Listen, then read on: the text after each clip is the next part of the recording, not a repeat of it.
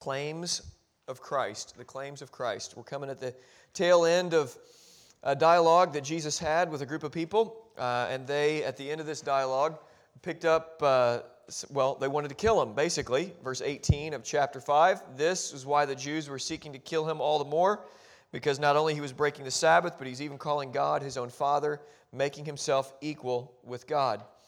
The conversation continues. That's where we pick up this morning. Let's pray and ask for the Lord's help and trust that He'll give it. Father, we're thankful and we are eager to listen, not just with physical ears, but with spiritual ears. And Holy Spirit, we want to be changed. We want to see your word with fresh lenses.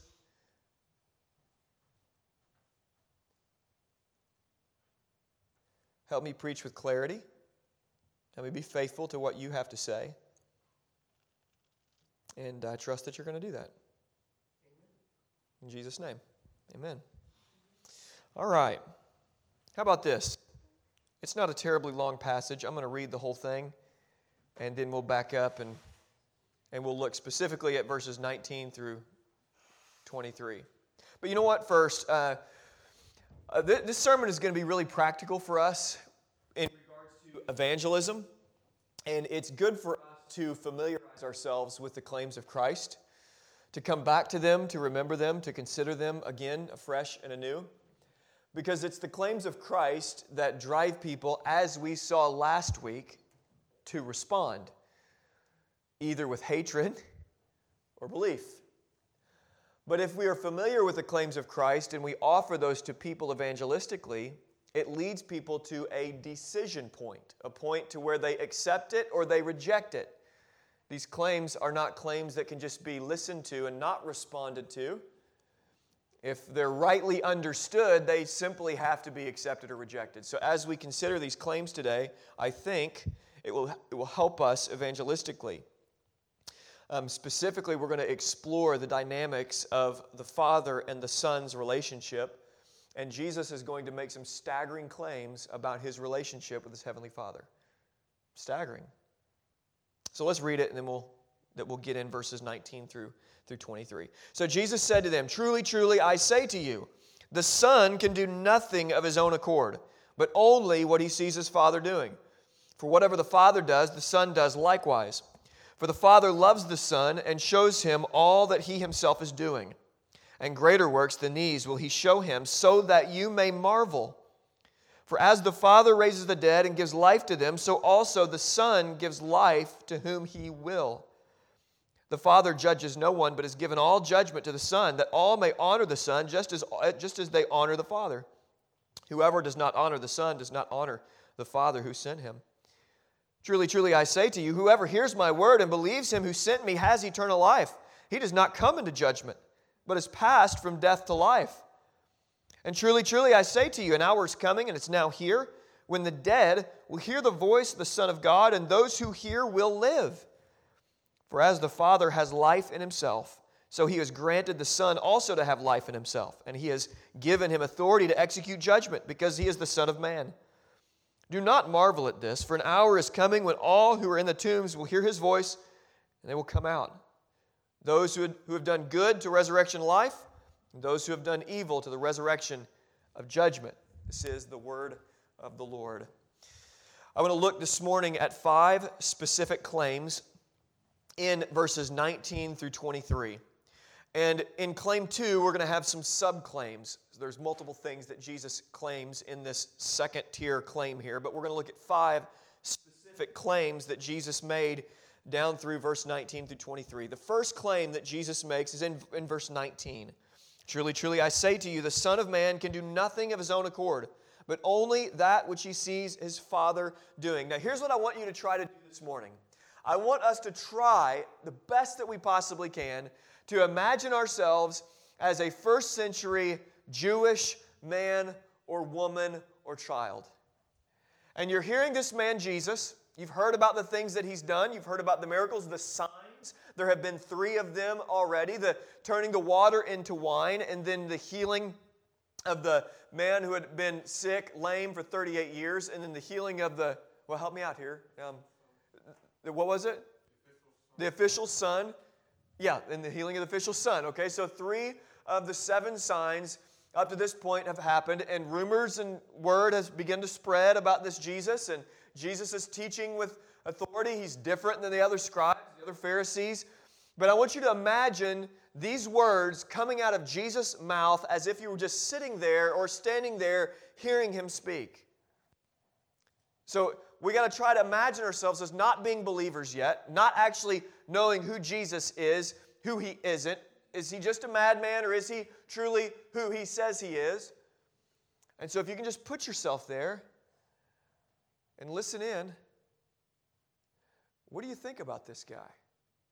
The first claim that he makes is that he is completely dependent upon his heavenly Father. He actually says he only does what he sees his Father doing. His mouth is moving, the words are coming out, and it's different from anything else that you've heard before. This man claims that he only does what he sees his heavenly Father doing, that he is completely dependent upon his heavenly Father. Now, the Pharisees may have said something like, I'm dependent upon Yahweh, but they wouldn't have called God their heavenly Father, and they certainly wouldn't have said that they only do what they see him doing. This would have been audacious for them to hear. It would have been somewhat scandalous. Note, although Jesus is equal with God, he submits to the Father's leading and activity. He is identifying what the Father would have him do in every single moment, every single day. Yes, Father. Yes, Father. Yes, Father. Living in complete dependence upon him. Now, this is interesting because Jesus' submission is powerful. This is the irony of Christian submission. Most people think in our world today that submission is very, very passive. And here's the truth. Everyone in this room has to submit to somebody. And if you're a member of this church or a member of a church somewhere else, or if you have Christians that you're in community with, okay, you submit to one another. That's what Ephesians chapter 5 calls us to. We submit to one another out of love for Christ. You submit to bosses. You submit to the law. You submit to whatever authorities are over you. And you have people who have to submit to you. And more times than not, when we think about the word submission, we think of passivity. But Jesus is actively submissive. And I want you to notice the power of Jesus' submission, the dignity of it. It is no small thing to walk in his footsteps and say, God, help me to powerfully walk in humble submission.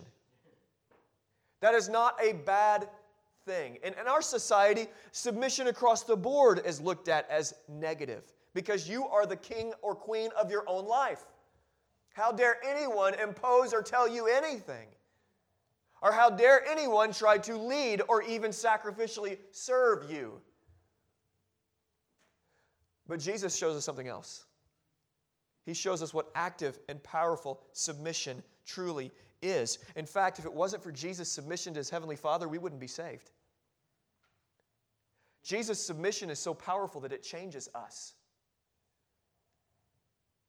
It produces powerful effect. This is active, the active submission of Jesus. It's not passive, it's active. Jesus, although he is equal with God and does exactly what he sees his Father doing. So there isn't a difference here in the sense of activity. Jesus is saying, I do exactly what my Father does. There is an equality there, but then there's also an order where Jesus willingly submits to his heavenly Father, showing us the dignity of that submission. So claim 1, Jesus claims to be dependent, ultimately dependent upon his heavenly Father, and he claims that he only does what he sees his heavenly Father doing. So you kind of reach in your ears. You get that earwax out. You kind of lean in a little bit. What's he saying? What's his name again? Bob. What's his name? I don't know if first century Jews were named Bob, but what's this guy saying again? What's this Jesus? Crowds are gathered around. Jesus is making these claims. How are you responding to claim 1? Let's consider claim 2. Verse 20, for the Father loves the Son and shows him all that he himself is doing. And greater works than these will he show him, so that you may marvel. Claim 2, Jesus claims to be ultimately certain of his Father's love. Now there's some subpoints here because he claims more than that in this verse. Jesus also claims to be unwavering in his confidence in the goodness of God, and he claims that his Father shows him all that he is doing. And then Jesus says, greater works than these will he do. Greater works than the miracles that he's already performed will Jesus do. Now, Adam and Eve failed miserably at this in the garden, and you and I do as well, because I want you to consider just the wonderful truth that is the certainty of the love of the Father. Jesus walked in an ultimate confidence that he was loved. My Father loves me. The Father loves the Son, and he shows the Son some things. Again, scandalous to call God his Father. And he says, I am certain of the love of I'm certain that I have this love from the Heavenly Father. Friends, this is what the world is searching after, a love that won't go away, that will chase us down, that will stick with us, that will be with us, that will know everything about us. Jesus did what Adam and Eve failed to do and what you and I failed to do. He trusted in the goodness of his Heavenly Father. Adam and Eve doubted God's love and goodness. Jesus was fully convinced. My Heavenly Father loves me. Now, in a world of people who are looking at these Pharisees and watching their religious activity, and they're seeing how good these Pharisees are. They have Bible verses hanging in front of their face, and they've got Bible verses dangling from their arms. They've got scriptures memorized. They know all the rituals that lead up to every sacrifice or every single feast that they're supposed to keep. They know all the things to do and not do. And you're a Jew here and you're looking at, is there any hope to have God love me? Certainly God loves those Pharisees, but Jesus was confident. He knew that he was secure in his Father's love. Do you need to be reminded this morning the simple truth? James alluded to it. James just disappeared. I don't know where James went. But do you know that God loves you? He really does. The God of the universe doesn't just tolerate you. He knows the things that annoy other people about you, but he's just not annoyed by you. He really loves you. He likes you. I don't want to get too sentimental and weird here this morning, but he likes you. There's people in this world that don't like you. God does. He's confident that his Father loves him. I want to be reminded of that. Greater works. What could be greater, Jesus, than the works that you've already done? Well, glad that we ask Jesus this question, because Jesus later would die in our place and he would be resurrected, and then he would actually ascend in the clouds. And the work that Jesus did in his death and resurrection are greater even than the wonderful miracles that he performed on those dusty streets in Jerusalem. Greater works will he do. We have to remember that the signs aren't the point. The signs point to the point. These 7 signs that John curated for us in the Gospel of John are pointers to the fact that Jesus is the Messiah. That's the point. He is the Son of the living God. And we are called to believe in him, and by believing in him have life in his name. That is the point. So claim 2 is that Jesus is certain, not hopeful. He is certain that God the Father loves him. And in Christ, by the way, we can have that same humble confidence that the God of the universe loves me. It doesn't bring a swagger, it brings humility, and simultaneously it brings confidence. God loves me. God loves me. And I can't take credit for that. He is just that loving. He is that gracious. It brings humble confidence. Claim 3, verse 21. Look there with me. For as the Father raises the dead and gives life to them, so also the Son gives life to all whom He will. Jesus claims to have authority over giving life to the dead. Again, I can't tell you. Are you there? Again, imagine these words coming out of Jesus' mouth. Imagine if I said that to you today. I have authority over your life. And I have authority to bring dead people alive, both physically and spiritually. I can make people be born again. If I said that, you should look at me and say, this is your last week, buddy. And kick me out of here. You really should. They're hearing this. Jesus talking with them, to them, making these claims. I have authority to raise the dead the same way my Father has authority to raise the dead. I have the same power as the God of the universe, Yahweh. Do you see why, if we're familiar with these claims, and if we offer these to people, Jesus actually claimed to be able to do what God does. He claimed to be God. That it puts people in the position to say, He's got to be more than just a moral teacher. He's got to be more than just a philosopher. He's got to be more than just some sort of intellectual guru. I referenced it last week, but C.S. Lewis really, it's insightful.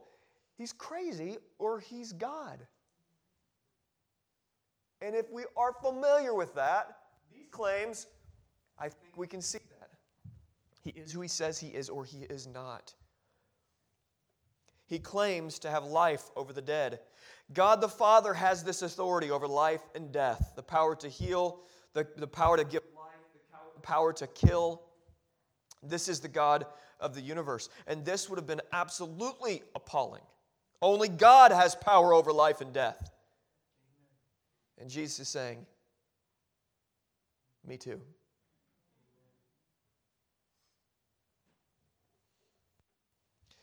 We're at earshot of this. Listening in. Claim 4, verse 22. The Father judges no one, but has given all judgment to the Son. Jesus keeps going. And He claims that the Father trusts Him to judge everything and everyone. I mean, the crowd is swelling, right? Because Jesus is saying these things. There's people in the crowd that are really frustrated. There are people in the crowd that are inquiring to the truth or the lie of what Jesus is saying. And He's now, before them, the one that's standing here is saying, I'm your judge and the judge of the entire earth. Flesh and bone. Right in front of them. And saying, my Father trusts me so much that He has given judgment to me and trusts me to judge everything and everyone.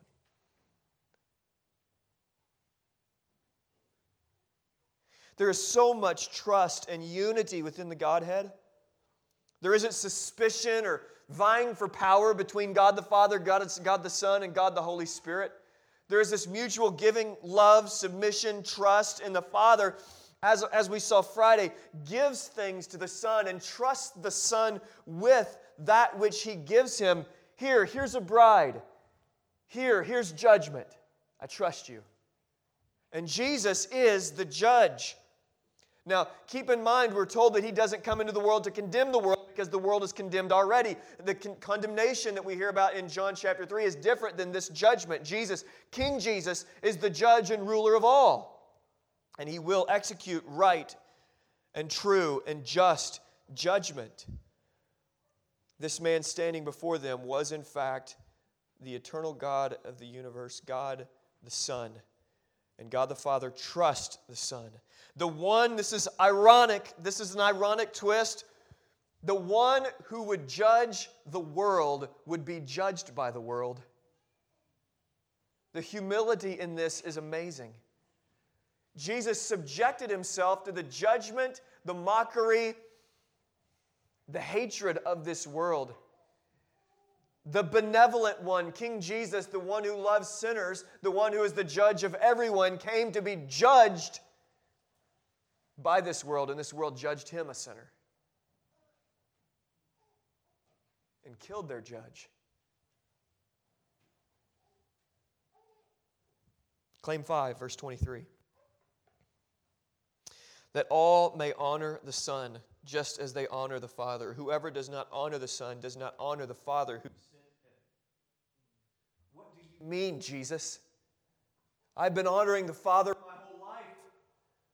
I've devoted my life to honoring Him. I have fastidiously walked the line, the straight and narrow.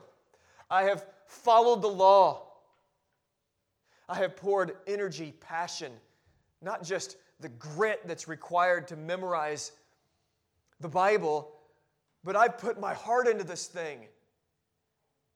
And you're sitting here telling me if I don't honor you, even though I am so genuine, I am really genuinely with all my heart pursuing truth, and you're telling me it's not enough? I have to honor you?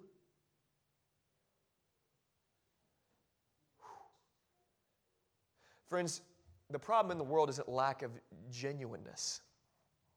There are people in the Islamic community, in the Hindu community, there are people in the atheistic community that are genuinely humanitarian. People who are in the religious world genuinely trying passionately to love their little g God. They're genuine. And there were religious leaders around him who had been following Yahweh, loving Him. They thought, who were refusing to honor Jesus, and Jesus is saying, there's no way to honor the Father without honoring me. Now, you go bring this to a university, to a high school, to a junior high. It's probably at this point easier at a university than it is at a junior high or high school, or even a grade school. And you bring this. Neil McClendon says, in a world of cowards, truth is hate speech.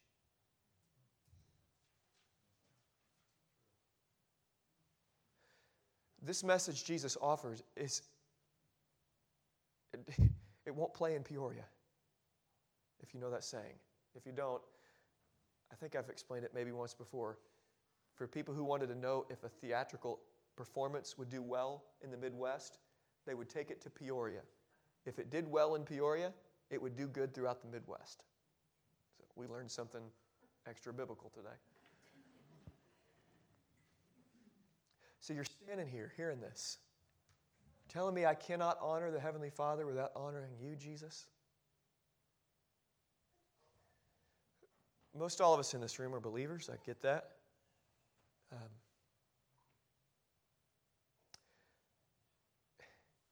This is what we offer people. There is no hope other than to honor the Son.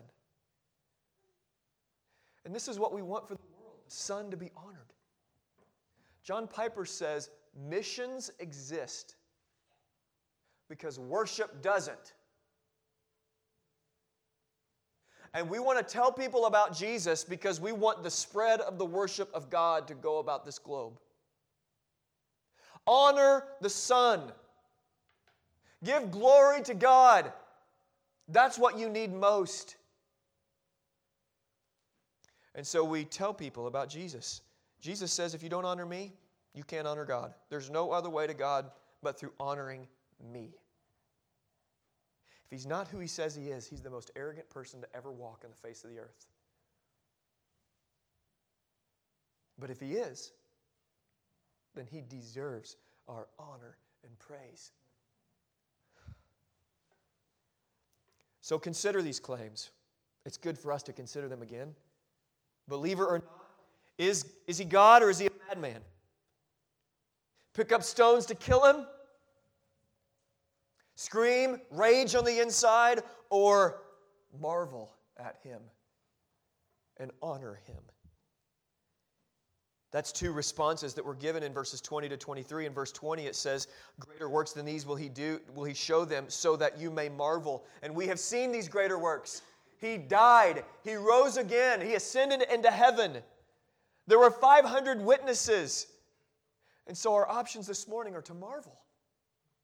Don't you love that He gave that as a response? To marvel? I mean, when's the last time you marveled? Jesus doing these things so that we would marvel. And then the other response is simply, we just saw it, is to honor Him. And we get an opportunity to do that in a little bit when we sing, when we receive communion, and we remember Jesus. So Jesus continues this conversation, kind of turns a corner, and then begins to make an appeal to the crowd. In verse 24, we see this. Truly, truly, I say to you, whoever hears my word and believes Him who sent me has eternal life. He does not come into judgment, but has passed from death to life. It's like Jesus turns to this crowd, He's making all these claims and saying, if you will hear and you will believe, you will have eternal life. Not eternal life later, although that is there. You can have eternal life now. The possession of it, true life in this world, begins not at conception, not when the first cry is heard out of the mother's womb, although that is true. We believe physical life begins there. True life is beyond physical life, because the Scriptures paint for us this reality that there are dead people walking everywhere. They're not alive. Jesus affirms what Michael Kelly preached on this last weekend. Jesus affirms that people are dead. They're dead. They might be breathing, but true life happens in Christ when we believe in Jesus by His grace. Billy Graham said this, someday you will read or hear that Billy Graham is dead. Don't believe a word of it. I shall be more alive than I am now. I will just change my address. I will be in the very presence of God. If you're in Christ, you may physically die, but there's no death for you. This is a very instant move forward to the very presence of God. Christ returns, and then our bodies, souls come together, resurrected body forever and ever and ever and ever and ever and ever. Life now. And then he says in this verse, not only believe in Him, but in verse 24, let me find my place. He does not come into judgment, but is passed from death to life. Jesus said, believe me, those who are in Christ, those who have eternal life, there is no judgment for them. For those of you in Christ, you don't come into judgment. There's no condemnation for you. Staggering. There is therefore now no condemnation for those who are in Christ Jesus. None. This culture lived in a culture of condemnation. Pharisees standing on the street corner shaming others because they were more holy than you. Feeding off being better than you. And Jesus saying, not with me. No condemnation. And then Jesus teaches about this. What does this mean? But they have moved from death to life. And He expands and He helps us understand the last words in verse 24, but has passed from death to life. And in verses 25 through 27, He explains it for us. Truly, truly, I say to you, an hour is coming, it's now here, when the dead will hear the voice of the Son of God, and those who hear will live. For as the Father has life in Himself, so He has granted the Son also to have life in Himself. And He has authority, and He has been given authority Him to execute judgment, because He is the Son of Man. Jesus is teaching this truth, the spiritual dead humanity. Spiritually dead. You see, unfortunately, scholars want to put the Bible against itself, and I preached on this a little bit last week, but the Bible always interprets itself. There's such great continuity there and beauty, and it's wonderful. And what scholars want to do is they want to put Jesus and they want to put Paul against each other and say, Jesus is nice, Paul's mean.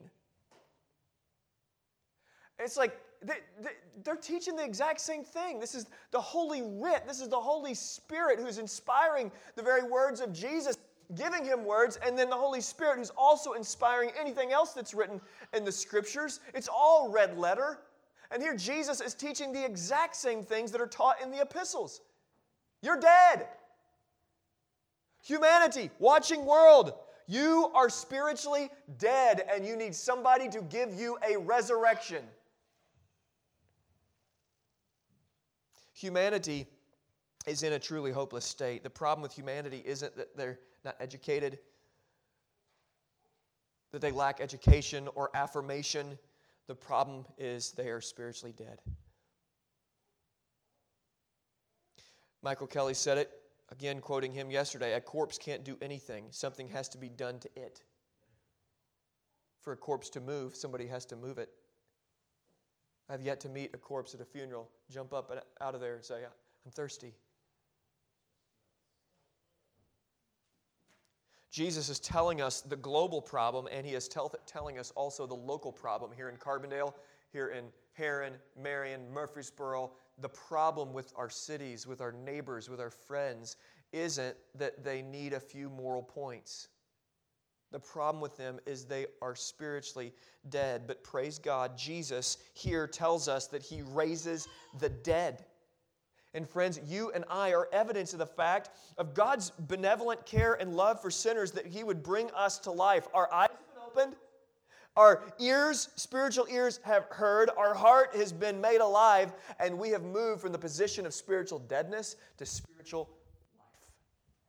Evidence in this room. They're listening in, leaning in. Some agreeing, few, I would say, agreeing. Most in the crowd probably enraged. It goes on, verse 28. We're about done. Verse 28, and we're going to do some explaining on these verses to help you out. Do not marvel at this, for an hour is coming when all who are in the tombs will hear His voice and come out. Those who have done good to the resurrection of life. Those who have done evil to the resurrection of judgment. Come on, Jesus. Isn't that what the Pharisees are teaching? Good works. What is this? Those who have done good, those who have done bad. I'll just say this as clearly as I can. The works that Jesus is talking about here, this is not saving works, it's revealing works. It's revealing works, not saving works. Galatians chapter 5 helps us out, and I want to explain this a little bit. Turn there if you want, Galatians 5. We're going to just look at a couple things real quick. Galatians 5, famous passage about the fruit of the Spirit, where we're commanded to walk by the Spirit to not gratify the desires of the flesh. Keep in mind, he's already talked about death to life. Okay? Already talked about those who have moved from death to life. And if you have been born again, moved from death to life, there's a fundamental difference in your nature, who you are inside of you.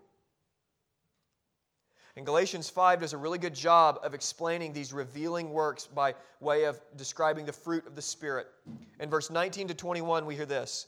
Now the works of the flesh are evident: sexual immorality, impurity, sensuality, idolatry, sorcery, enmity, strife, jealousy, fits of anger, rivalries, dissensions, divisions, envy, drunkenness, orgies, and things like these. I warn you, as I warned you before, that those who do such things will not inherit the kingdom of God. And here's the truth of this passage. If those things define you, if you find yourself not doing simply one of these things, but doing these things, plural, regularly, this is who you are, you do not know God. If you have no remorse or conviction from the Holy Spirit about these things, I mean, it's diametrically opposed to being in Christ. Because we're invited into, the believer is invited into a life of war. In some ways, it's easier to be a non-believer than it is to be a believer. A believer is not waging war within themselves. But the believer has this war raging within us. The desires of the flesh are against the Spirit, and the desires of the Spirit are against the flesh. They're opposed to each other. So those who are walking and living in the works of the flesh, they don't have that war. They just don't care. This is their life. And Galatians teaches us the same thing that John chapter 5 teaches us. Those who have done evil, they go to a resurrection of judgment. But it goes on to describe the fruit of the Spirit. The fruit of the Spirit is love. Let's just read it in verse 20 to 22 to 24. But the fruit of the Spirit, singular fruit, things are collective. Fruit of the Spirit is love, joy, peace, patience, kindness, goodness, faithfulness, gentleness, self-control. Against such things there is no law. And those who belong to Christ Jesus have crucified the flesh with its passions and desires. This is the fruit of the Holy Spirit working in someone's life. Now, if you're a believer, we are becoming and longing to bear more fruit.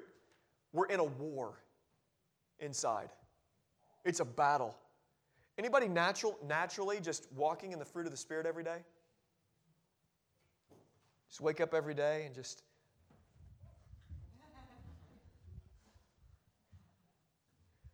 have a bad day at work and...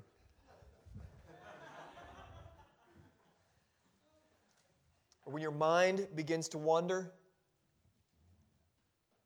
the battle starts. The check of the Holy Spirit. That's the Holy Spirit at work in us. And by God's grace, we are becoming good. We are counted fully righteous. And now the God of the universe is actually transforming us from one degree of glory to another. We are doing, by God's grace, less bad things than we were before. And becoming more Christ-like than we were. But fruit inspection can get quite weary. I want to bring you, as we end this, because Jesus is absolutely right. There will be a resurrection of life and death. But as we begin to think about fruit, doing good works, I want you to consider, is there a war within? Is there a war within? You're the Lord's. Because if there wasn't a war within, you wouldn't be the Lord's. It's there because the Holy Spirit's working these things in you. But there's a higher level of assurance than simply the war inside of you. We need better works for a better assurance. And there is a higher assurance even in the book of Galatians. And I want to call you to bring your mind to the very work of Jesus, because Jesus, in His preaching and teaching, is preparing us for when the Holy Spirit would descend and connect the dots of His complete working. So even the apostles, in the Gospel of, in Acts chapter 11, verse 17, Peter says, and we too, when we heard, when the Spirit came upon us, they too believed as we did in the beginning. Peter, the Apostle Peter, in Acts chapter 1, verse 6, is very confused about the work of Jesus still. He asked Jesus, are you now going to restore your kingdom? He's still thinking physical kingdom. Acts 2 happens, and he starts preaching Jesus, the substitute for sinners. Things come together for him. He understands with greater clarity. And Jesus is prepping people for what He will do on the cross and in the resurrection, the ascension, and then the descension of the Holy Spirit. He's preparing people. And now we can see things with greater clarity than the crowd could that day. The crowd is there, and we have an advantage over the crowd. We can see more clearly than they could that He is the Messiah, that He is who He says He is. And if He was who He says He was, is who He says He is. There is a higher assurance, and I want to call you to Galatians chapter 2, verse 16.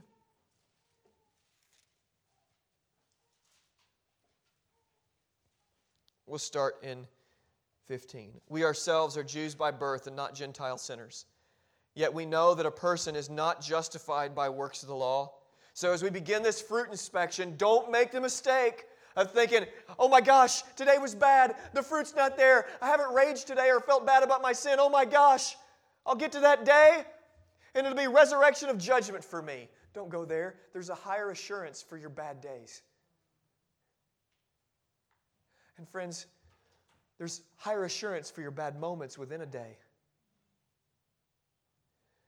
Because this goes on, yet we know a person is not justified by works of the law, but through faith in Jesus Christ. So we have believed in Jesus Christ in order to be justified by faith in Him, and not by works in the law, because by works of the law no one will be justified. Here's the truth, friends. Because of Jesus' perfect life, your higher assurance than even your own fruit inspection of the Spirit working in you is to look to Christ. To look to Christ, who fulfilled the law on your behalf, who bore every fruit of the Spirit for you. He walked with love, joy, peace, patience, kindness, goodness, gentleness, faithfulness, and self-control every moment of every day. And friends, that fruit, the fruit of walking in step with the Spirit, is given to us and counted as our very fruit. And so one day we will be eternally rewarded with a reward beyond measure, a measure that's scaled throughout the entire future of everything that is, because of what Christ did for us. So as we inspect our fruit, let's go beyond even the fruit within us and look at the very fruit of Christ for us. Let's pray. Father, I thank you. I thank you for your grace. I thank you for your mercy.